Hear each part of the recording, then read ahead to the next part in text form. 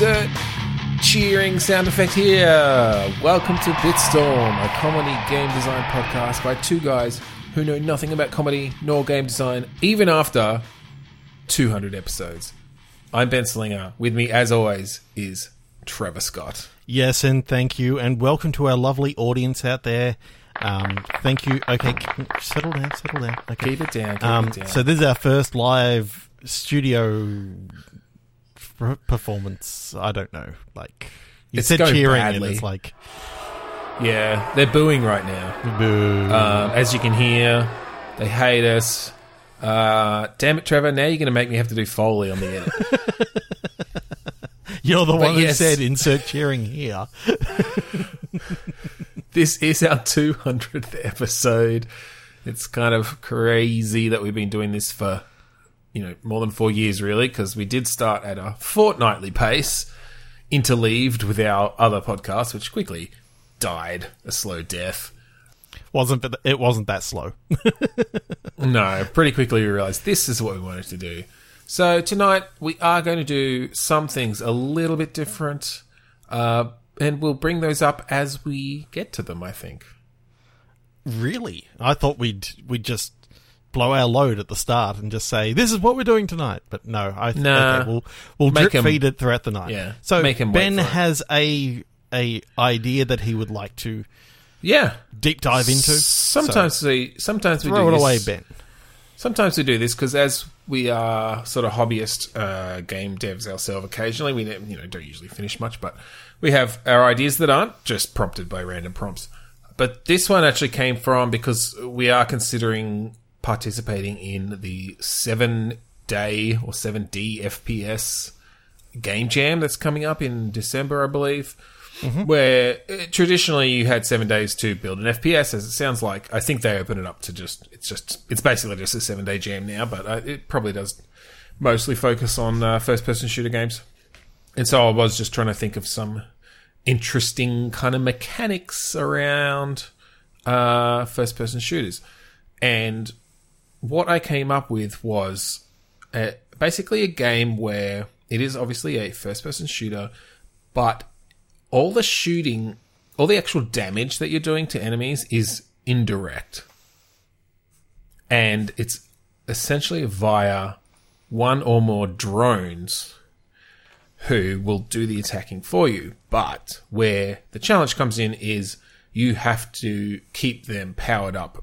So you're like shooting, whether it's just literally like arcing batteries at them that they grab out of the air or something and shoot into themselves, or if you've got some sort of electric arc gun that powers them up. Mm-hmm. And so I'm sort of picturing that it becomes a bit of a plate spinning kind of deal, where you've got multiple drones on the go, and maybe they can't hold a charge very long, so they start to fall out of the air. They start to fall out of the air, or just power down, and they can no longer perform their functions. I do like the idea of these drones sort of like floating, sort of 60 meters above the sort of earth, and then you've got to somehow get an extension cable up to this one, and then you got another one over to this one over here, and you got to make sure that you got plenty of torque in there, and then you can also have the remote control needs to be powered up as well. Like, it slows down, it depletes at a different rate, but you still. Like, if you don't have the remote control going, then you can't control how they're all going in the air. Okay, right? See, there's some interesting things I hadn't thought of. You could actually, I know you kind of said it as a bit of a joke, but actually having an extension cord to them with some, like, cable physics and stuff, like, for one, that very much clearly indicates their maximum range. And so as you go along, you could, like, upgrade your power cord, like essentially you get an extra extension cord and plug it in. Or, I mean, that lets you mix and match as well, in that maybe you've got, say, 3 different drones. Because I'm kind of thinking there's like a gunner drone, which is a standard kind of, machine gun, sort of fast-paced gun. Yep. Rapid fire. A support drone. Some sort of support or healing drone, which can maybe heal you and or repair the other drones. And then something else, whether it's like some sort of buffs and debuffs or something, like and maybe it depends on, again, how you sort of I kind of like the things. idea that the other one is just an Amazon drone. If you need new batteries, you send it off to go. I mean, that's not a bad idea either. There are a lot of things I feel you could do with this. It's like, get down to the local Tandy and pick me up some batteries. Okay. Tandy. Oh my god, I can't believe you pulled Tandy out. That's Find awesome. it, Radio Shack. That's for our American listeners. No, but by the same company. I feel like there's a lot you could do. And so on the moment-to-moment gameplay, you could do it in a variety of different ways. Like, if you've just got sort of an electrical arc gun, it could just be, okay, it's got a certain range, so you've got to, like, go over, your gunner drone's running low, you've got to go and charge them up, and you have to basically hold it on to them. And so you may be having to dodge enemies at the same time, they're charging at you, you've got to strafe out of the way and keep your aim good to keep that thing charged up. Or I wonder if there's actually a bit of like resource scavenging to do as you're going through this world, where you're having to like create these batteries out of resources you find in the world or something, or create different things, upgrades and power. I do like the idea of you've got, high tech stuff at the start, and then as you go through and as things sort of break down, by the end of the game you've got like a huge Tesla coil running out of your backpack, and it's like arcing electricity up to the drone. I do like that, actually. That's cool. It's in that, you're having to scavenge parts to like replace an upgrade, and so you're building this low tech or at least like scavenged together, MacGyvered together stuff on top of the like state of the art drone control system you stole from the government or whatever the story is. Yeah. Speaking of the story, though, one of the things I actually thought could be really cool, again, if this was to be turned into a full game, was that each of these, you could really have these drones have personality. Like, I think these drones have AI and voice lines and dialogue as you go through this game, to the point that, like, maybe you don't even meet anyone else. This is almost you're trying to get these things home or back to your home or something, and maybe they're antagonistic to begin with, but they have to follow their programming, and over the course of the game, they end up liking your character and you become friends with them. Or I don't know, like, I just feel like almost in a Portal 2 way with the, you've got fucking Wheatley or whatever, and that there are these things that you have throughout the whole game that, just really have personality and are talking to you, and very distinct personalities. Could be really cool. Yes. And I do like the idea of it not being instant that they have the personality. It's sort of like you tap into them as you... Maybe they're just basic drones at the very start, but then when you break into the government facility and you get the new remote control, that's where it sort of sends like a virus across to them, and they actually start like talking to you. Yeah, it's like, or even as you upgrade them with your own like thrown together stuff, that gives them more of a personality than just the standard government drone. There's just something about like seeing this drone with his personality, but it's kind of like one of those sort of, I don't know, the cool guy, so he's got like the glasses on, like the shades and all this sort of stuff. And it's basically you get to do some like customization through adding different bits and pieces. And definitely, I fucking love the idea of having it be customized.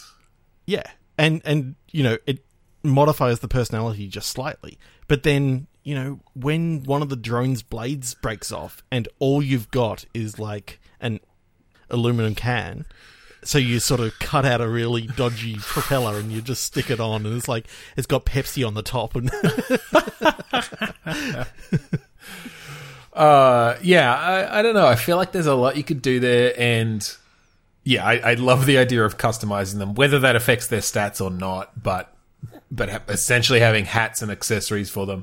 I love the idea of you didn't get, like, you've given your gunner drone 3 extension cords so they can go really high up and get a good distance, but you didn't charge them well enough, and so they're falling out of the sky and just screaming at you like, fuck, man, you gotta charge me, oh my god, I gotta fall. Like as it hits the ground. And just like getting shitty at you when you haven't charged them well enough and stuff. Yeah, I think that would be really fucking fun. And yeah, I hadn't thought of it previously, but the resource management... the solar panel just got bird shit on it. It's not charging me up anymore. Yeah. I had to bring it up.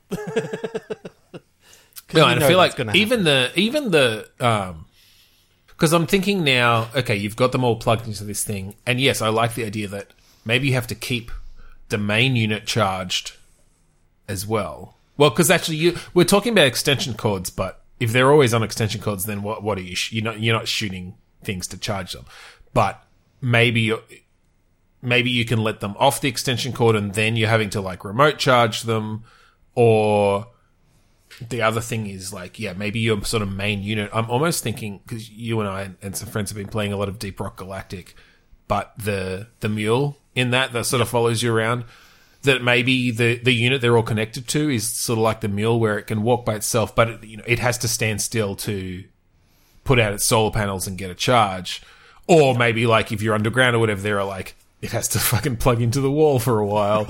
And so that'll often be an area where you really have to defend and make sure you're keeping all your drones charged or whatever else. I kind of like the idea of one of the drones, maybe the support drone, is kind of scared of combat, so he keeps on like, hiding behind stuff and not wanting to come out if there's any combat around. Yet you know that if there's like lots of damage on the gunner, then you need to be able to coax him out somehow. Come on, I'll give you some more customization options. That's kind of fun. I like the idea of of actually bringing into their like moment to moment AI their personalities as well, because you could do some cool stuff where it like always tries to find the spot that's out of line of sight of combat or whatever in the area. But the problem is he's also his controller's based on IR. Which means that he needs to be in line of sight. Just to complicate things. You have to set up mirrors and stuff. And that's where ray tracing comes in. So now... Oh, my God.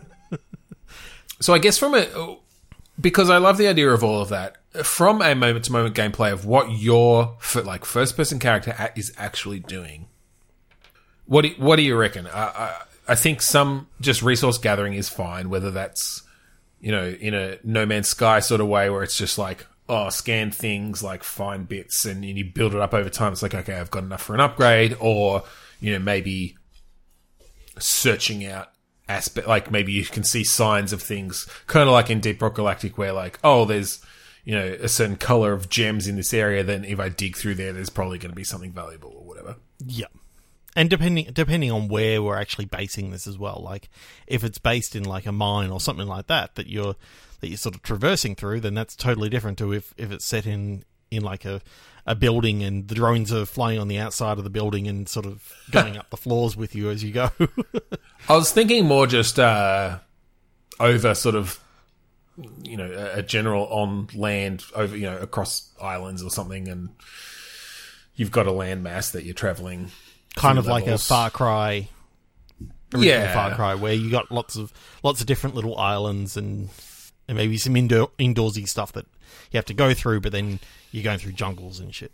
Yeah, and I think the indoor stuff obviously gives a different challenge because your drones may have less room to maneuver and move about. And I'm wondering, do you think are the drones completely autonomous, or are you having some input into, it's like, oh shit, we're being attacked by a swarm, here's an area that the gunner should focus and make sure that the healer or whatever is doing his thing? Or do you reckon it's just, all right, as long as they've got enough power, they're kind of doing their thing, I'm just running around like grabbing more resources because it's like, oh shit, there's a vein of fucking electrolytes because that's the power, that's the mineral that powers them over there, and so I have to like run and get that to make sure I can recharge the thing. Yeah, I don't know. What do you reckon? Yeah, I do like that idea. I'm kind of thinking of it almost like a Star Wars Knights of the Old Republic, where you've got the different... your drones are basically your companions. You as a character can't do much other than do the scavenging sort of stuff, but you can still sort of command your team of attack here.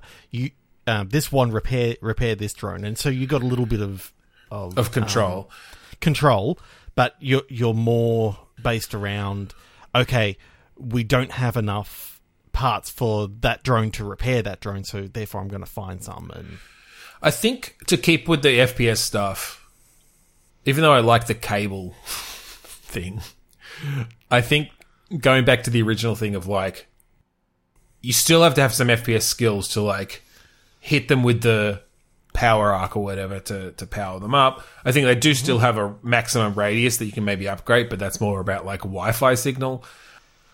And you've got like, because I'm picturing you've sort of got a HUD that tells you like their battery power, maybe their signal strength or something. You could even have it that like if like, and again maybe this is around the personality and how you upgrade them, but like the gunner will push right to the edge of their limits to the point that sometimes they might go out of range and start falling out of the sky. And just start falling out closer. yeah, exactly. And so you have to watch that sort of thing. Because I'm also thinking then you could make the choice sometimes. It's like, oh shit, there's this massive thing coming. I need to give the gunner some time to do its attacks or whatever. So you can actually zap it with your zapper gun, and it's essentially a stun gun, but you're using up some power that you otherwise could have like powered up your drone. So I feel like that could create a cool balance of how do I use these resources. Yeah, sort of, I guess, or maybe even like crafting grenades or something, like stun grenades and different things that you could do. Yeah, so I don't know. I think we've covered a lot of the bases on it. The only other thing I will bring up is it could be really cool in VR. Yes, as most things, but everything's better in VR. That's what we say. Okay, so now comes to the first of our new segments for tonight. I say new, but it's kind of a little bit new, little bit old. We're calling it Second Chance Click Pitch. So what we're actually doing is we're going back to our very first episode of Bitstorm, and we're going to take those prompts, and we're going to try and come up with a different game design. The difference is we haven't actually checked what we originally designed. Which is, no, I think that's good. I think it's good that we haven't checked. We're taking the same prompt. We don't necessarily remember what it was we came up with on 4 years ago. Approximately Wednesday, 12th of October, 2016. That is when it was released. It was a better time. Pre-Trump presidency. Just pre-Trump. Just. Jeez, that's kind of scary. Like the world that we were in at the time. But anyway. Our first one for tonight is minimum distance. Minimum distance. Okay.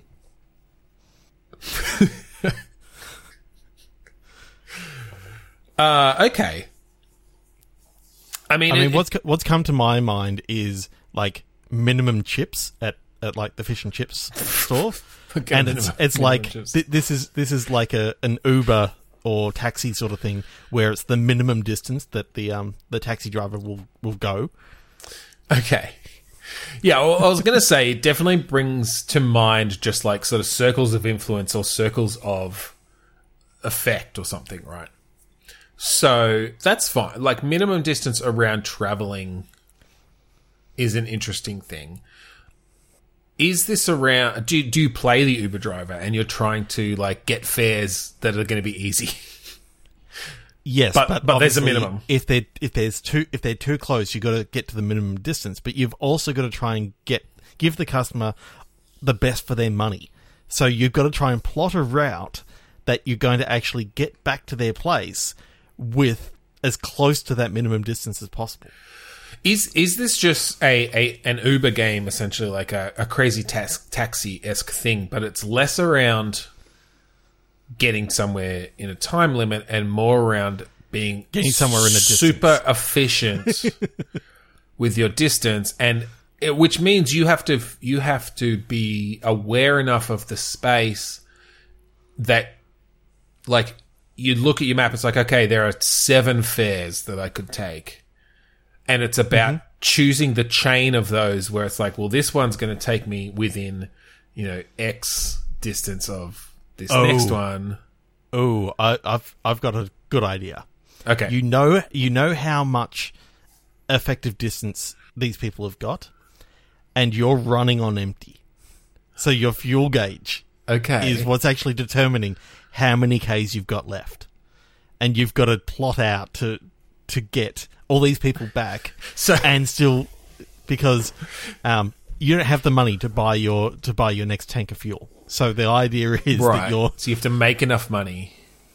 You make enough money. I kind of like that, because that's almost a checkpoint system there of, like, every time you go over the amount that you need for your next tank of petrol, you can pull into the you get to continue. But you have to take into account the distance from the end of your last fare to a petrol station, the gas station, and they've all got different, and the petrol costs different amounts at all the petrol stations.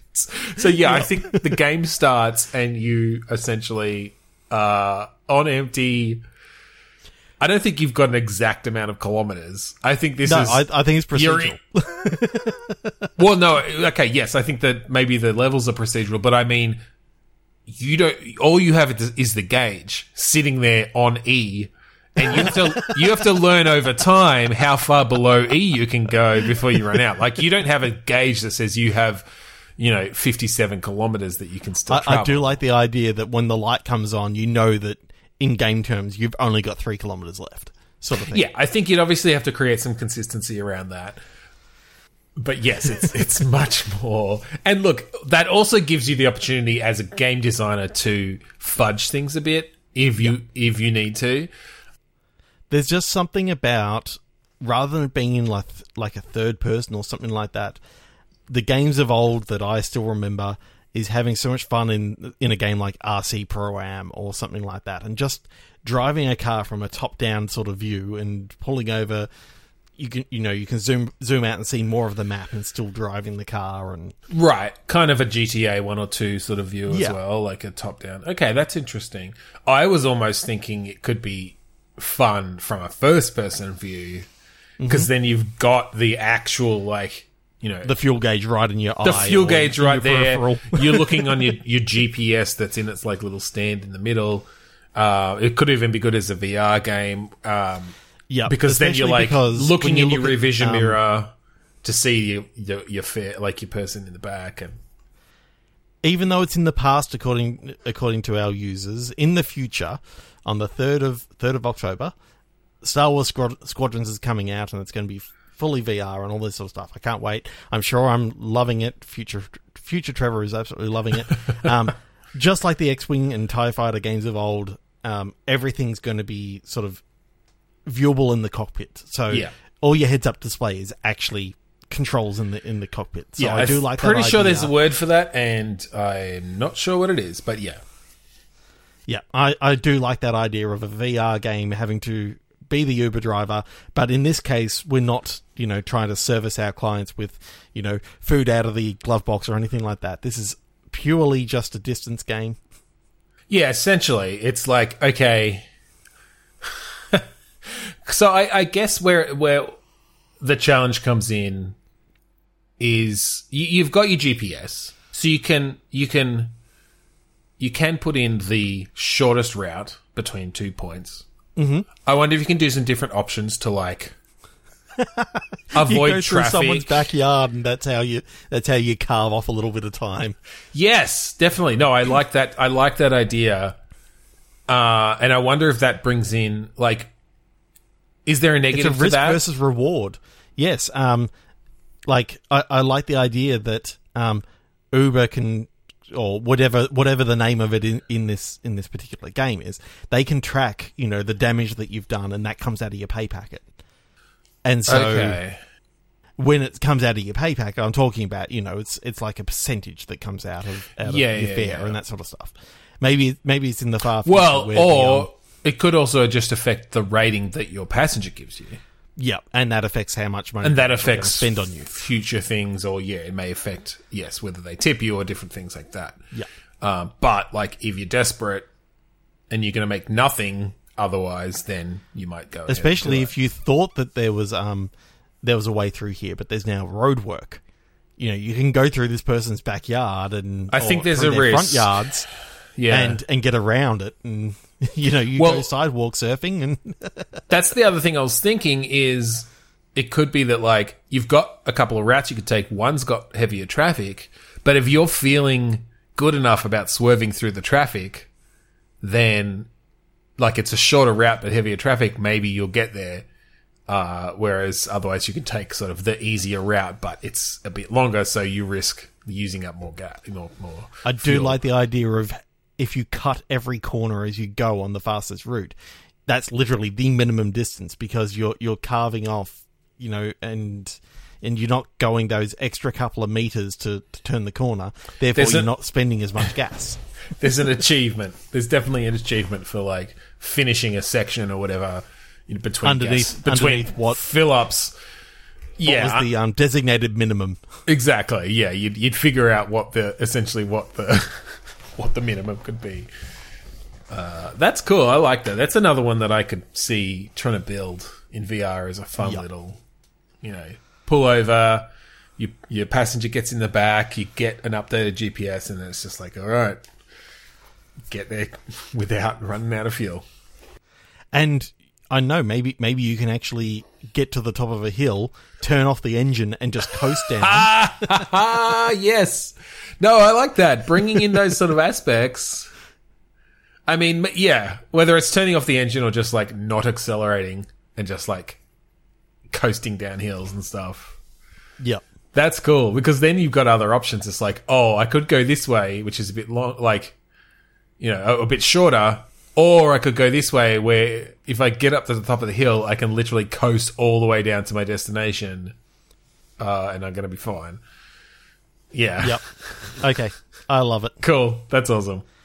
I'm pretty sure that is not the game that we came up with in the first. I think it was maybe car based, but it wasn't this. It wasn't this. Go back and listen. Done us.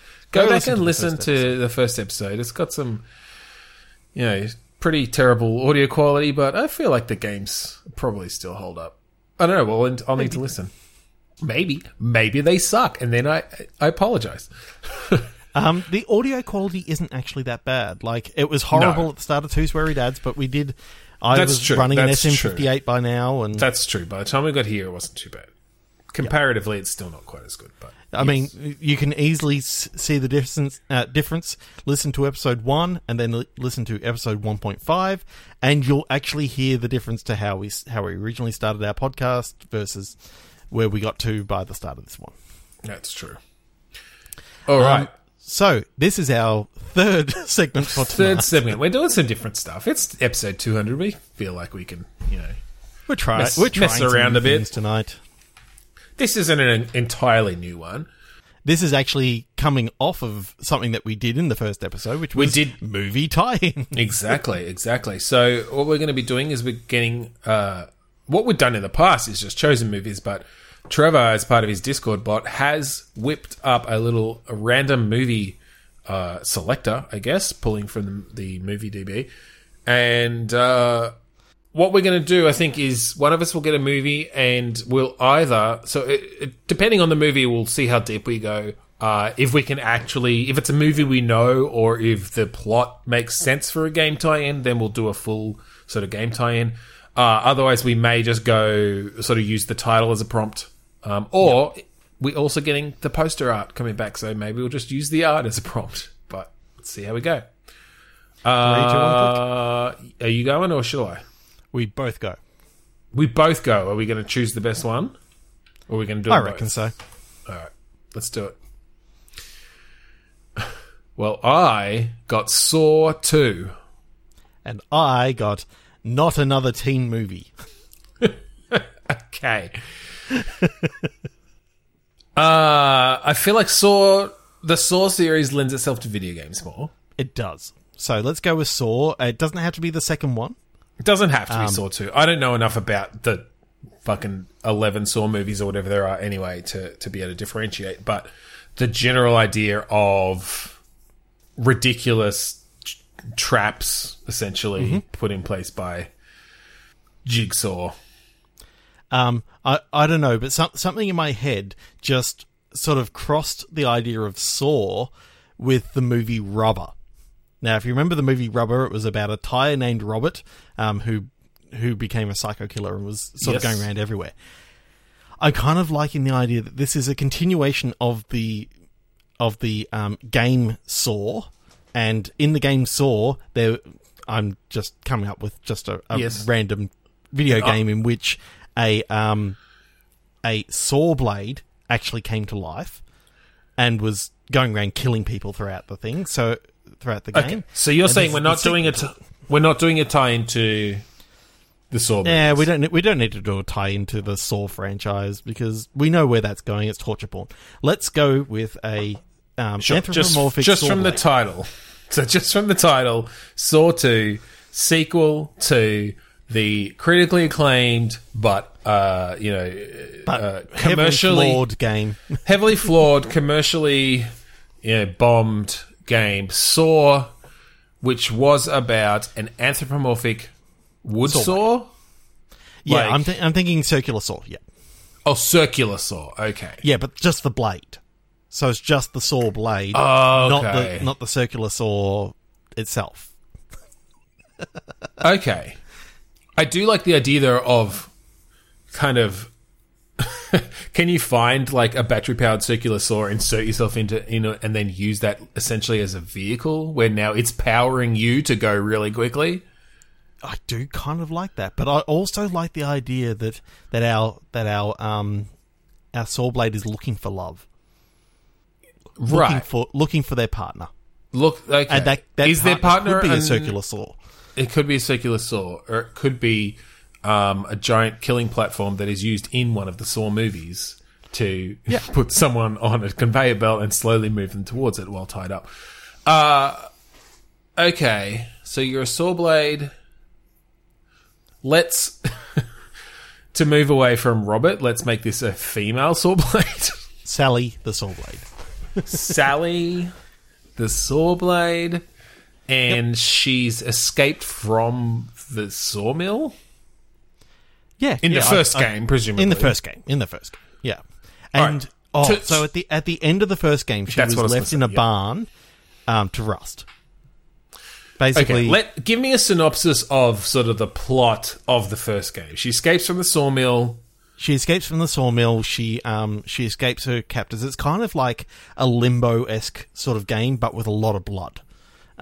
So it's basically her rolling, and as she's rolling down hills and stuff, she manages to like cut some of her enemies in half. Yeah, but also, she's just trying to get away. She can launch herself out every now and again, and sort of stick into wood to like climb up barns and all this sort of stuff. And I'm sort of picturing this as a cross between Goat Simulator, Rock of Ages, where you're kind of rolling yourself down the hill. So like it's a lot of finding hills to go down, and like Sonic the Hedgehog. Like I just love the idea of Sonic the Hedgehog like powering himself up, zooming forward, and then just like splattering blood everywhere as he like just bisects. Oh my god, my arm! Green Hill Zone, and then you finish it. You finish it Red as Hill like Zone. Red Hills. And Tails is now just known as Tail. Yeah. Unfortunately, got a bit too close. Yeah. Okay. I love it. This is just a pure platforming game. It's just like Sonic the Hedgehog, except it's with lots of blood. I kind of like the idea of it being more like one of the 3D Sonics because I like the idea of some nice procedural limb removals and so that you're behind Sally. Oh, that's so the boss battles, isn't it? Like as she rolls down the hill, you're going for the arteries and all this sort of stuff on the farmer. Yeah. You're having to like hit the weak spots for sure. and in a fleshy body, I mean, there's so many weak spots. There's so many weak spots when it comes to a saw blade attacking a fleshy human body. Oh, but later enemies have like, you know, medieval armor and stuff, but you know that there's like those spots underneath the armpit and all that sort of stuff that you can then it's a very like wait for your spot. They go to do an overhead swing. It's like, okay, zoom in there. Ooh, I'm just imagining blunting yourself on metal, because obviously you're made for cutting through wood and that sort of stuff. And so you hit the metal and like you're having to then find yourself a grindstone to actually sharpen yourself back up again. I was going to say, there's definitely a mechanic around how sharp you are. And I wonder if do you think there are ways to sharpen yourself on the way though? Like, can you like take a corner on an asphalt road and that'll like sharpen the side of you really? Like, concrete, limestone. Just all those limestone roads that are everywhere. Yeah. Totally. I'm thinking, you know, it's when you're going through the mine that you can sort of jump up onto the side. You like grind the mine level would be interesting because the mine carts will not hold you very well, especially if you start spinning. Doing the Sonic. Well, I'm not sure you can stop spinning. No, I'm talking about if you're in a minecart, then you kind of, you can be sort of still. But if you start up a Sally spin, you're gonna start cutting through the bottom of the. I don't know. I kind of like the idea that you're always like anything wood, you just will cut through at any point, and so you get to that mine level, and it's like, oh yeah, great, a minecart level. You like bounce yourself into the minecart and just bisect it. You just cut it in two. And it's like, oh, fuck, that's not going to work. And then the rest of it is like you actually have to like lodge yourself in the train tracks and like zoom down rails. Yeah, but you got to be very careful because all those wood trusses and all that sort of stuff that, hold the mine together, you cut through the wrong one of those and you've got that'd be awesome for set pieces. Like I'm picturing a level going through a mine where it's like, okay, well, the only way here is to grind this minecart rail, but there's a there's a truss that's close and the whole mine has to collapse behind you because you just chop down the wooden truss. Like, that's cool. There's just... I'd love to see a 3D platform in which you play, a very kindly saw blade. Oh, she doesn't mean to hurt anyone.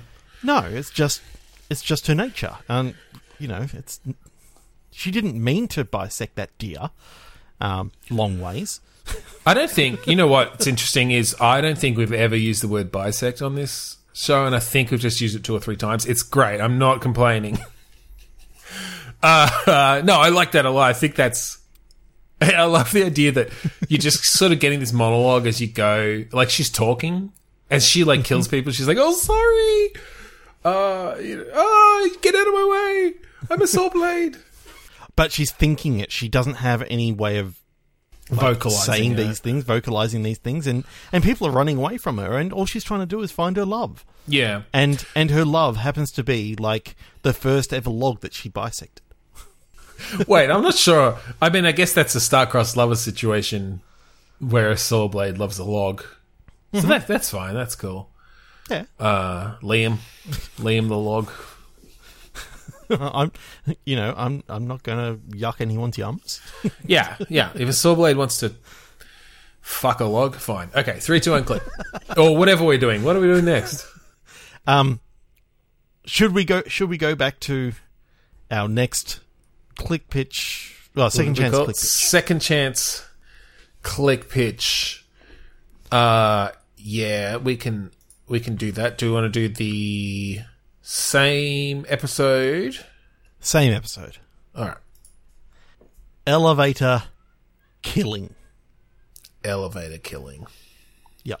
And then we did get a second word because we couldn't think of anything good with elevator killing, but we won't go with that yet because we can actually come up with something for elevator killing. How did we not come up with anything for elevator killing? It was our first episode, I guess. But I've got this idea of it's basically Hitman, but all the kills have to occur in an elevator. Now, how many different kills can you have in an elevator? You can cut the cable from above. You can get in there as like as like a delivery guy and then inject someone with poison. You can basically, every kill has to occur in an elevator because that's what the client wants. I feel like that's very similar either to another game we did or to the game we ended up coming up with. It sounds very familiar. My thought was, is this kind of like Spy Party? But it's all in elevators. Now, I don't know if... so for those who don't know, Spy Party is a game where one person is a spy in a party. They've got a bunch of missions to do. The other person is a sniper. They've got a view where they can kind of go all the way around the party. But the levels are designed in such a way that there are places that... that you can't always see everyone at once. And there are a bunch of other NPCs in the party. And the spy has to kind of blend in with them. Mm-hmm. So I wonder if this is a situation where you're sort of monitoring an elevator, and maybe you're like a security guard or something, and you can switch between views on each floor and one inside the elevator, perhaps. And so you're having to do sort of analysis around like who's getting out on what floor, and then maybe someone dies. Someone dies, and it's like, okay, from what I've known. So it could even be that you're going back through security tapes or something. You're essentially trying to figure out who had the opportunity to perform this killing. Like, it could be a delayed thing. It was like they injected them with a poison. And so you find out, okay, like it must have happened within 5 minutes of the death, right? And so it's like, okay, the death was at this time. So I got to go back, figure out who was in the elevator with who, sort of thing. I do like the idea of going with your idea about the video cameras and that sort of stuff. Yep. The video camera inside this elevator is busted. So the only thing that you've got is basically all the other video cameras that sort of are on, showing all the hallways, and on each floor you have a camera that can see into the elevator when it opens. Yep. On basically, a dead body is being found inside the elevator, and you now have to actually go and sort of trace back who got, where did this lady get on, on what floor, and can you work out who actually killed this person? Okay, yeah, I like that. I like that you can't see inside the elevator because, yes, sort of essentially start either. Oh, look, this person killed them, and they got in there through this floor. Like, I saw it on the camera. Well, I guess it comes down because however way you do it, it can't be a direct killing. Like, it can't be someone slit their throat because, one, either they're the only two people in the elevator and one person gets out, or two, there are other people in there who saw them. So I think it does have to be some sort of delay. I'm not sure whether you need necessarily the multiplayer aspect of it. It could be this could be a fun, like, murder mystery single player game. I was actually thinking it made more sense to be single player. Yes. Yeah. I don't think this is you have to play someone who rides up and down in the elevator waiting to kill someone while the other person watches. No, I think this is a level starts, whether it starts at the death and then you're going back through, like you've essentially generated the different comings and goings on the elevator, or you watch for a while and then you can scrub back and forth. I kind of like the idea that you've also got like a log of sensors that, you can see that a sensor was triggered in the air vents at this time. And when you match it up with the times, it's like, oh no, that wouldn't make sense because, the elevator was on this floor at this stage and never went down to that floor. And yeah, I wonder if you could do... herrings. I'm picturing some sort of interface where you can kind of link different events. So you've got the footage, and then you've got maybe like, such and such's key card was swiped on, floor 5 or penthouse. Yeah, and so you might be able to see, oh, well, I know that person wasn't there at that time because I've got them on camera in the elevator. So now follow that person, find where someone could have stolen their keycard, right?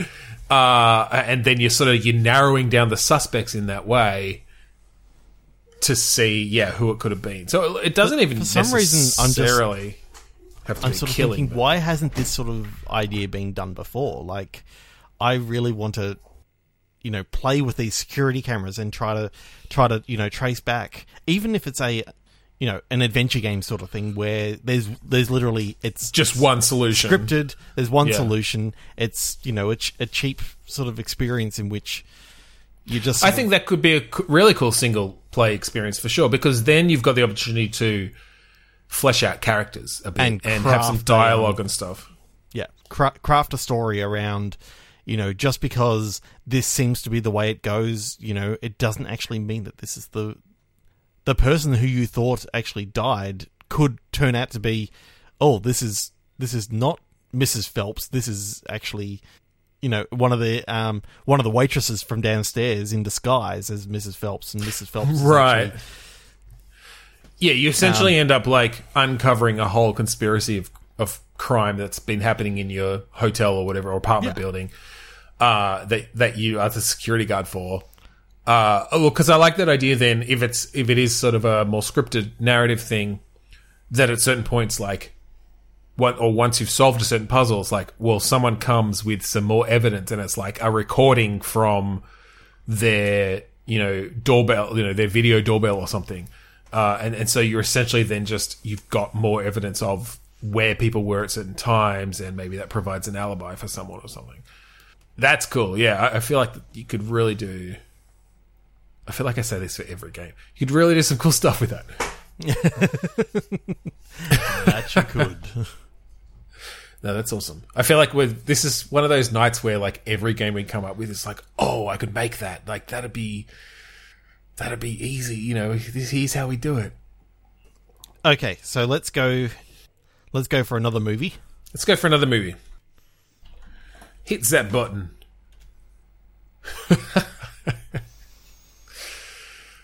American Gigolo.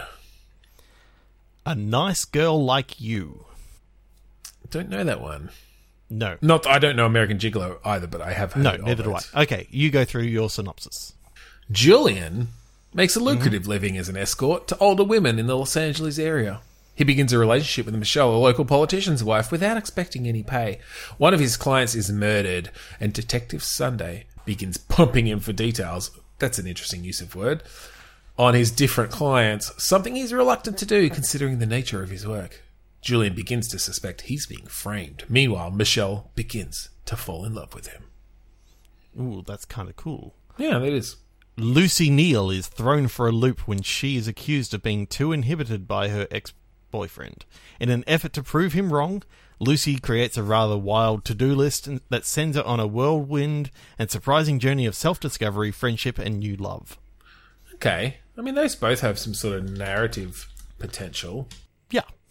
I kind of, because we've just done a murder mystery, I'm kind of sort of going over to A Nice Girl Like You sort of side, because how many adventure games can you think that have a female protagonist that have nothing to do with, basically you can start it out as she's just broken up with this guy, douchebag. and then this douchebag, but then the whole adventure that she goes on is basically not to do with love and is all to do with her own sort of self-improvement. It's all self-improvement. It's all, she learns new things about herself, and then you forget about the new love, or the new love could actually be cooking, or it could be, traveling, or something like that. Yeah, I like that. A bit of a kind of eat, pray, lovey situation, but less kind of pretentious. That's cool. I like that. All right, so it definitely lends itself to what is one of our go-to genres of just a point-and-click adventure kind of narrative sort of thing. So is this sort of just, I guess, a bit of a character study of this woman who is trying to find herself? Are we doing... is this a wacky Monkey Island-style puzzle game in the end, or are we going a bit more serious with it? I kind of like the idea of juxtaposing the seriousness with the wackiness of like a Monkey Island-esque adventure. Right, so it's still kind of that classic adventure game puzzle sort of system. So this woman who is, just trying to improve herself as a person has an unlimited inventory that she somehow fits on her person, and has the ability to kind of combine items into useful things to solve problems. Okay, what's her name? So in this, it's Lucy Neal, but we can. Oh yeah, Lucy Neal. No, that's fine. Lucy. Let's go with Lucy. Lucy is a nice name. It's fine. Okay, and Lucy finds herself sort of in a emotional crisis, essentially, where during a breakup, her ex-boyfriend essentially says that she's not good enough as a person. That we she's keep boring. on going back to J names, so I'm trying to think of a douchebaggy J name. Josh. Josh, yes. Sorry to any non-douche Joshes out there, but your parents gave you a douche name. Yeah, fuck Josh. Fucking Josh. Josh. Yeah, so my mind keeps on going to on this series of Discovery. She actually finds out some horrible things about Josh, in the fact that he was actually part of like a Satan worshipping cult and like trying to sacrifice it to the devil and all this sort of stuff. Like I don't know that we need to like super villainize him that much. I think him just being a douchebag is enough, but I do like the idea of finding out that he's even douchier than you thought. Maybe you come into contact with some of his other exes and get a bit of history. Oh no, there. we really demonize him. He's a flat earther. That's fine. There you go. There you go. That's worse than the Satan worshipping cult. Like, you wish that it was a Satan worshipping cult. At least then there's some conviction behind it, and he's done some research or something. No, he's just dense. And her surprising journey of self-discovery is finding out that the Earth is actually round. Well, she starts out as a flat earther. No, I think she goes forth, meets interesting and wacky characters. I think maybe she like heads straight to the airport and just buys the first ticket and ends up somewhere interesting. Ends up in like Tahiti or something like that, some sort of island nation. Because I think Island is good. Because then you can kind of limit the movement to just that chain of islands. Yeah. I like that. Ends up on an island that's. Does it become a Joe versus the volcano sort of thing, where she's like pegged as like the potential sacrifice?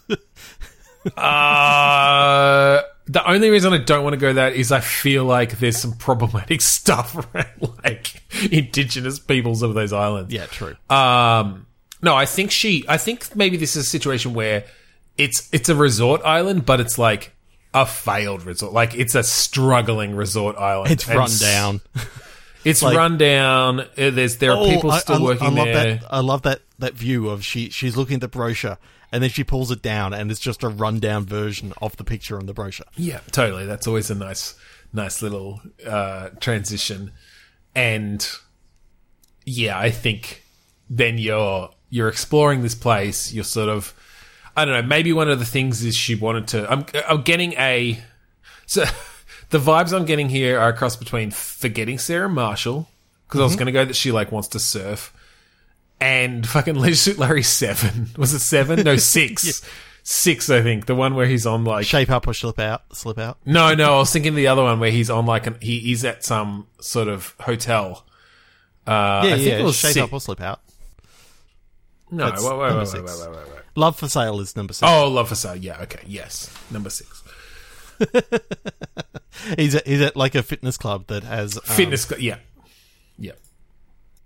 Yeah, so I just love how bad like the fitness and all that sort of stuff is. Like all the equipment's breaking down and all this sort of stuff. But she finds her way and you know, she sort of learns new things about herself. Like she doesn't need a man in her life, sort of thing.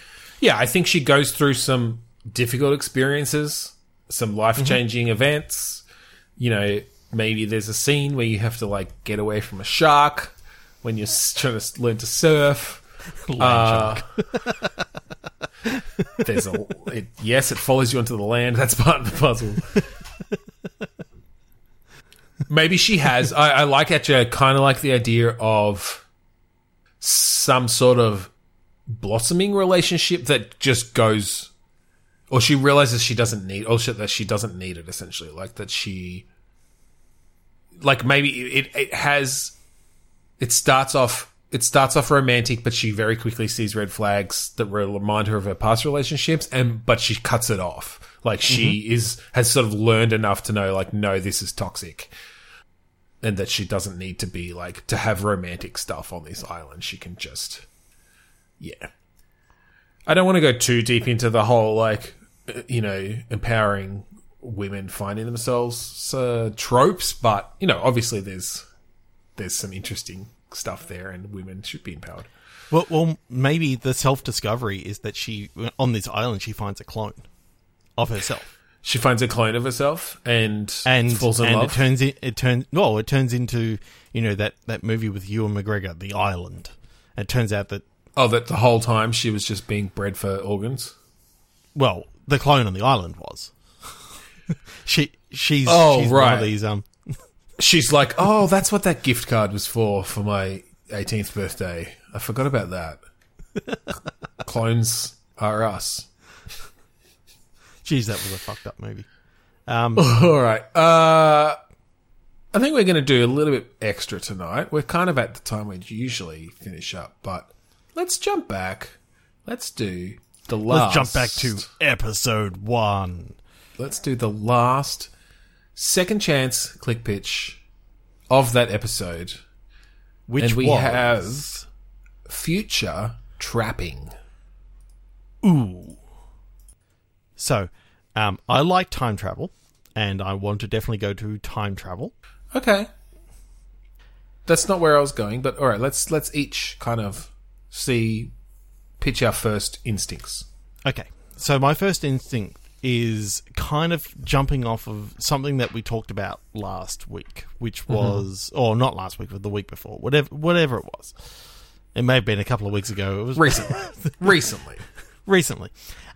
Where we were talking about having to go back in time and like hide things, and then it was there. Very Bill and Ted. Yes. Very Bill and Ted's. Yeah. I like the idea that when you find out where something's going to be, you can go back in time and set a trap. Like, okay. It's sort of like a not necessarily an animal trapping sort of thing, but maybe it's a Hitman-esque game, but it's got that time travel thing in which you can set up elaborate traps. I do like the idea of a Hitman game where you've got some aspect of time travel, mostly because when I play Hitman, I'm usually so overwhelmed by all the different events and things that are happening. Like, I don't actually have the strategic brain, and maybe I wouldn't for this game either, but I don't actually have the strategic brain to go, okay, well, if I do this and then do that, they're going to be here at this time. So having some sort of, like, even just a rewind ability or something, or some sort of time... slash... you can pause them, move into position, set a trap just above the door that they're about to go through. Exactly. So you've got a bit more flexibility there where, yes, you still have to be aware of, like, where they're going to be, and you still have to, like, make sure that people don't see you and stuff, but you've got this limited time use of, okay, but I'm going to just freeze time for 20 seconds and get through this room that otherwise would be really difficult because it's full of guards, and get my way up to wait in his, living chambers or whatever. I know. I kind of like the idea that you've got like a 5-minute a 5-minute switch in which you can go back to, you can either pause or you can go back 5 minutes. And when you go back those 5 minutes, you've got now 5 minutes. You know in 5 minutes this guy's going to be coming through this door because you've just seen it happen. So therefore you've got 5 minutes to set up the trap. You know, you may have to go source the bits and pieces, but you at least know in 5 minutes, as long as you don't change the future by talking to the guy. Or like killing the wrong person. Or killing the wrong person at the wrong time, or causing a commotion in the wrong way. But then you can also have something that, you know, you may have taken something that he actually used in the past 5 minutes, and therefore it changes, you know, he's now spending 3 minutes looking for this item that you've stolen. Yeah, that could get very complicated very quickly. I do like the general idea, and I feel like that would be an interesting twist on the Hitman formula. Yeah. Okay, you said that you had something off yeah, so look, my first instinct was to go down a kind of a... Did you ever play Viva Pinata? I saw it on the Xbox 360. I never actually purchased it. So the idea behind Viva Pinata was you were creating a garden, but different kinds of like flowers and things in your garden would attract these different creatures. So there's sort of a Pokemon aspect of like, got to catch them all. But you got to know these different types of creatures and they'd breed and stuff, but then certain types of creatures would attract other types of creatures. So you were really building up this garden in a way that would attract more creatures and different types of creatures into your garden. So when I heard future trapping, I went kind of to this mode of like, okay, this is a future world. Maybe you're on a different planet. Maybe you're even... I think essentially you're like a poacher/farmer on a colonized planet. And you are exploring this world and finding out about all the different types of creatures that are on it and essentially how to trap them. And then you bring them back to your farm and you're keeping them there. And so you get this, I'm thinking you sort of get this gameplay loop of like, okay, well, the first things are like these larvae that grow on the trees. Mm-hmm. And they're easy. You literally just go up and grab them. But then you find out that like, oh, but these like pterodactyl-like bird creatures, I can use these as bait. And if I build, you know, a fucking, you know, lasso trap or whatever, then I'll be able to capture them. And then they lay a certain type of egg, which hatches into, or whatever, like I can use the resources from that egg, or like this snake-type creature will try to eat those eggs, and so if I put that in like a snare trap, or a box trap or something, then I'll be able to capture this. And so it's sort of building up your whole, for one, your knowledge of all of the fauna, I guess, of this world. At the same time as farming them and keeping, you know, you need 3 of those pterodactyl-like birds to keep yourself in eggs because they have a variety of uses or whatever. And then you need to use one of them as a can opener, and they say, it's a living. Yeah, exactly. The birds, yes. You start using the birds for, like, dishwashing and stuff. I just like the idea that basically you remember something about like the Flintstones and how they used all the animals to like be all their instruments. So therefore, you're also going to be doing the same thing. I'm fine with that. You can automation with essentially animals. Yes, like automate your farm based on these different creatures that you've managed to capture and train. That's fine. I like that. You've got like, you know, the big kind of elephant-ish creature with a long tail, and you start just like training it to go up and down your fields to lay your seed lines or whatever to fucking plow it. But you have to capture them first. You got to build your way up to that. So, with the bigger enemies, is there like Monster Hunter-esque expeditions that you got to go out on that you're like? I think so. These enemies? I think what you want to end up with is essentially that scene from Jurassic Park: The Lost World, where they're like driving all the jeeps and herding the creatures, and like they've got the long fucking lassos on sticks and the cattle prods, and and guns and stuff. And so, yeah, but you need to know that, like, okay, well, I'm only going to be able to capture, that fucking, fast turtle creature that I found. Compared to the slow hare.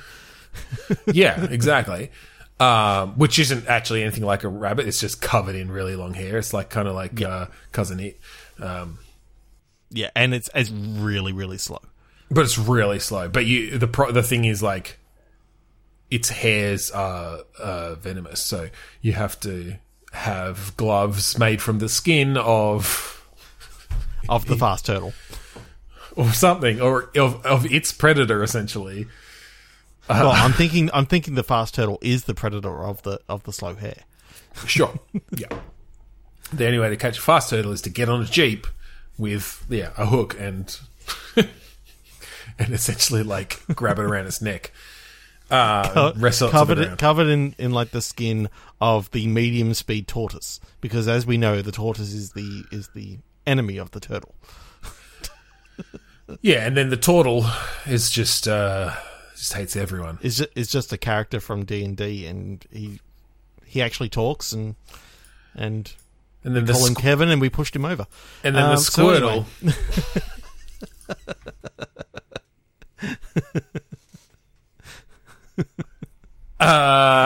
Yeah. Do you want to do one more movie? Or do you want to let's do one more movie. Let's do one more movie. Episode 200, extra long, extra segments. My movie, the original Halloween. My movie, the somewhat animated Titan AE. Okay, I actually haven't seen... I don't know if I've seen any of the Halloween movies. Really? Yeah. No, you know what? I've seen Halloween H2O. It was one of the early DVDs. I think it came with my DVD player. Yeah, probably. Okay. So, Halloween, Michael Myers, killing people. Yeah, we know what that's all about. Titan AE. A young man finds out that he holds the key to restoring hope and ensuring survival for the human race, while an alien species called the Dredge bent on mankind's destruction. I think Titan AE has a lot of potential for a VR space adventure. Definitely. I remember when this came out. I don't remember anything about it. Neither do I. It's got a huge cast. Matt Damon, Bill Pullman, John Leguizamo, Nathan Lane, Jenny Garofalo, Drew Barrymore, Ron Perlman. Yeah, it's like huge cast. All right. So let's just go based on the synopsis, I guess. Oh, yeah. We're obviously not going to go deep. So basically it's an alien invasion, an alien attack movie. Yeah. I see this as basically this character has been on the run for a while. So it's almost an unreliable narrator sort of idea. He's been on the run for a while. He and his baby sister. Okay, that's cool. I'm liking the idea of a VR adventure, like you said, with essentially a companion character, baby sister. What age are you thinking of baby sister? Like 8? Or like a baby? Or 12. No, I'm thinking okay. Like younger 8 to 12, sort of preteen. Yep. You're barely a teenager yourself, I'm thinking your character's sort of like 15, 16. Being thrust into parenthood sort of thing and is looking after the baby sister. The key to restoring hope and ensuring survival for the human race is the fact that your sister has these powers, basically, that she can. I'm thinking she can almost terraform a planet, but because she can spark life. I'm wondering if she. Well, I'm. I don't even think it's like that, but I'm. No, okay, that's fine. I'm ignoring the actual movie plot right now. Is this more if she's like some sort of tech genius? Like, is she? Oh, is she basically Shuri from Black Panther? That's kind of where I was going. Yeah, that's kind of where my mind is going. So the key to restoring hope is the fact that she's a technological genius. Yes. Yeah, but I love that. I she's do developed like a terraforming sort of thing. Yeah, so it's like you're looking for a colony that you can. It's a terraforming virus. I feel like it's like some sort of self-replicating biological thing that will, essentially go through and terraform a planet. Okay, the reason why the Dredger are actually going after this boy and girl is because they unwittingly have tried using this terraforming virus before on the Dredger's homeworld. Ooh. And basically... But it wasn't ready. No, it was ready. It was just that the Dredge were living in caves underneath the surface. And most of them got wiped out. And the siblings used it before? The siblings used it on the Dredge, and that's why the Dredge are now after them, because basically they're looking for vengeance on the fact that they accidentally wiped out all of the Dredge. So our fucking protagonists are actually the antagonists. albeit accidental, like genocidal, caused accidental genocide. Okay, that's dark. It's dark. Yes, that's cool. I like it. So, I did read something there in the synopsis that. Well, I think in the synopsis, the Dredge had destroyed Earth, and humans had become these like nomad race that were ridiculed by all other creatures. I like the idea of them being the nomad race, and that Earth was destroyed. Whether or not it was the Dredge that did that, I don't care. Yeah, I feel like not. I feel like something else. Maybe we even take it a bit more modern times. It's like Earth was so contaminated by climate change, like it became uninhabitable, and so humans have found their way off and colonized space, but they're kind of ridiculed because like they're considered filth. They fucked up their own planet. You know what? They're refugees. Which Earth was one of the weirdest places in the universe, because it's the only place in which carbon-based life forms actually grew, and nothing else uses the poison that is oxygen. Basically, it's all like methane-based, silicon-based like life forms. Yeah. Okay. Yeah, that's cool. I like that. So basically, and so then that makes sense that they changed this planet they terraformed it into an oxygen atmosphere that, it essentially killed almost everyone on the planet. But, because they lived underground, they thought it was uninhabited, essentially. So it's just it's a mistake, but it's like it is a mistake, but it's global level. Yeah, it's like a fucking huge mistake, and with these huge ramifications that kill billions of creatures. So yes, now essentially the like remaining Dredge are hunting down what they consider to be literally is true. Like, these people who wiped out their race. Now, could you get to the point where they find out that it's just this young boy and this young girl, and they unwittingly, they made a mistake and all this sort of stuff, and they sort of I think work something out. Well, I do think you end it with the Dredge sparing them. Yeah. I don't think it's a happy ending. I don't think there's any possibility for a happy ending. I think it's that the siblings realize what they've done. They're like obviously racked with guilt, and maybe just like dedicate themselves to maybe the Dredge, helping them now. Sort of find them a new planet. Well, what I'm thinking is, they find this planet and it's perfect, and they're about to set it off, and then they find out that there's another cave-dwelling civilization, and they stop, and the Dredge find out that, realize that, they're just looking for a home sort of thing. Maybe, or they find a planet that is perfect for humans. No terraforming needed, but instead they terraform it for the Dredge. They give up a home for humans to create a new home for the Dredge, because they are also now homeless. Yeah, that's actually a really poignant ending Yeah. And some level of redemption. You can almost have some sort of choice depending on like how you actually do it throughout the game. You know, you're sort of going almost Elite Dangerous wise. You're sort of flying through space and yeah, maybe so. Checking out these different planets. And I was going to bring up then how the actual gameplay works, because I like the idea of it being VR.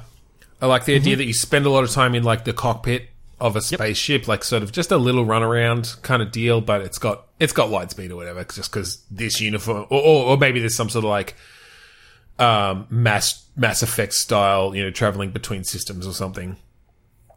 I'd love it if they come across like a mining ship, you know, sort of got a colony of humans on board, and they're sort of, they make mention of, oh, you're the McIntyre cousins. Oh, you're the McIntyre. You're the McIntyres kids. Oh, you know, we don't want to have anything to do with you, and they send them off, and you know they sort of get. That's where you sort of realise that something's not quite right, and they're kind of well known throughout all of humanity and all that sort of stuff, and there's seen as like, you know, not nice people. Well, and I think it's known that the Dredge are after them. Yeah. As well, and so people don't want to associate with them because they're worried that, you know, if we've got the McIntyres along on our, you know, caravan between different systems or whatever, then the chances that we'll get attacked by the Dredge are tenfold. Yeah. So yeah, I'm thinking from a gameplay point of view. Like I said, it's very much mostly set in the cockpit of this ship, where, you know, you'll have people hailing you, and you have conversations and dialogue trees and stuff. You'll have dialogue between your sister and you, who is like kind of wandering around the ship at different times. I think it's fairly linear. Can you send down, like, if you need, you know, certain resources and that sort of stuff, can you send down like a lander to a planet and it goes and collects resources for you? Or, I mean, again, I think it depends on how systems based we make this versus narrative, and what your sort of missions are, essentially. Like, if you're talking about it being mostly cockpit based, are you having like, is there like fucking dogfighting and stuff? Is this like a TIE fighter situation where, you know, you've got, and I feel like no, actually, that was just something I was bringing up. I was just thinking about Space Quest 3 there, and I'm going, yeah, it just didn't fit in there. So, I'm just trying to figure out what the challenge is then, because like, otherwise we're essentially like, where's the gameplay? Otherwise, like, I think so far this would make a really cool VR story, visual novel sort of thing, interactive story. I mean, maybe that's all it is. Yeah. I do like the idea of there being, you know, a lot more interactions with colonies of humans along the way and all that sort of stuff. And you basically, when you realise that the second that they find out that you're the McIntyres, they don't want to talk to you at all or anything like that. They sort of shun you away from them. But if you can come in there and say, oh yeah, we're just the Smiths, and, you know, you get away with it, sort of thing. Yeah, it would come down to the writing as to how well that would work. But yeah, that's true, actually. I could just see this as an interesting, essentially VR visual novel where you've got some dialogue and exposition that goes between you and your sister. You can still do VR stuff. Like, you still have some stuff in there, like you can fucking throw shit around and yeah, having to repair something on the ship, you know, like, or even just navigation and stuff. You're hitting buttons on the cockpit. You're like grabbing. You go down to the core, and you gotta take out the old core and put the new one in and repair the cores, balance them. Yeah, that could be cool. Just essentially sort of little VR interactions. They're almost not even game elements, but just to have something to do and to drive the story forward in different ways. And then you just find out this history and how the characters react. Yeah, I kind of like the idea that if the Dredge do actually come along while you're docked to this mining station or something like that, then you've got to try and hide while you know, conversations are going on, and, you know, you got to try and, you know, keep your face covered or something like that so that they don't see who you are. And yeah, you could throw in essentially different little mini games almost of just for that little section. And that's how you sort of find out the next part of the story, you know. Yeah. That's cool. But just, yeah, the idea of having different aliens that you're sort of conversing with as well as other humans. Well, that's it. I think then you're essentially creating a vehicle for the lore of this, you know, universe, the history of these siblings, and pushing this narrative forward of them finding some level of well, for one, finding out what they did, realizing what they did, and then finding some level of redemption at the end. And maybe when you actually find out all this stuff, you've got that sort of choice at the end that you can convert the virus into you know, doing something good for the Dredge, or you can basically create a home for humans and create a home for humans and realize that, hang on, you've met all these humans throughout the game, but you've barely met any Dredge. Like, basically, there's just one convoy of Dredge that are left. Well, maybe. I don't think you want to give the player that much reason to go one way or the other. I think there's a similar amount of Dredge versus human out there, and maybe you haven't come across the Dredge because they are a bit more secretive and they've kind of been like, you know, hiding out, or they've got maybe they're a bit like the what's in Mass Effect? What's Tali's? Is it Tali's? Yeah, I don't remember. Yeah. Anyway, like, where they're essentially a nomadic convoy of this huge fleet that's just traveling around because they've been displaced. And look, there's some very interesting stuff there around refugee, you know, politics around refugees and how they're handled, and both from the human side in this situation and the Dredge side. And yeah, I think there's a lot of cool writing that could happen there and be told in that format. Mm-hmm. Cool. Well, there you go. That's Titan AE retold. It's a VR story experience with extremely dark undertones. Yeah, jeez, that's deep. That fucking 12-year-old girl killed almost an entire civilization. Race. Genocide. Her name's Jenny. Jenny-side. Jenny McIntyre. Jenny McIntyre, but she committed genocide. Well, no, mate, the Dredge now want to commit genocide because of the genocide. The Jenny decided. But yeah, I do love that idea that she's, you know, this biological genius. You know, she can. Yeah, well, and just I think that creates fantastic drama that a 12-year-old accidentally wiped out an entire race of creatures. Like that's wild. But I'm kind of liking the idea that you, whatever your character's name is, are the one that actually hit the button. You know, she basically she was saying, like, they do a jump back in time, and she's saying, "Oh, I need to do more testing. I need to do more testing. We need to probe the planet to make sure that there's no other life." And he goes, "Nah," bang, and just hits the button. It's fine. Yeah, just do it. There's no one here. Look, it's desolate. Yeah. There's no signs of life. I love that. All right. Well, this was a extra long episode, so I hope you enjoyed it. But thank you again for joining us this week on Bitstorm. That was episode 200. We've done a lot of game designs in that time. So for those who, and we've forgotten most of them, as we couldn't even remember the first ones that we ever did. As we have demonstrated. But you know what? That just shows we'll never fucking run out. That's actually what we're going to do from now on. Next episode, we will go to episode 2 and redo the click pictures from that one. Blind reflection, because that's the only one. Yeah, I think it was just one. If you want to find all those previous 199 episodes, plus a few little extras here and there, online, if you somehow stumbled across episode 200, go to podchaser.com/bitstorm. All of the episodes are there. You can also just go through and check out our creator profiles and see what other shows we have guested on over the years. We're also part of the 8-Bit Collective. Yeah, we've done a few. We're also part of the 8-Bit Collective, and this is a group of podcasters talking about pop culture and video games and all sorts of stuff. go and check out 8bit.net. Have a look at some of the great shows there. Do you like podcasts? Do you like Australia? Do you like gaming?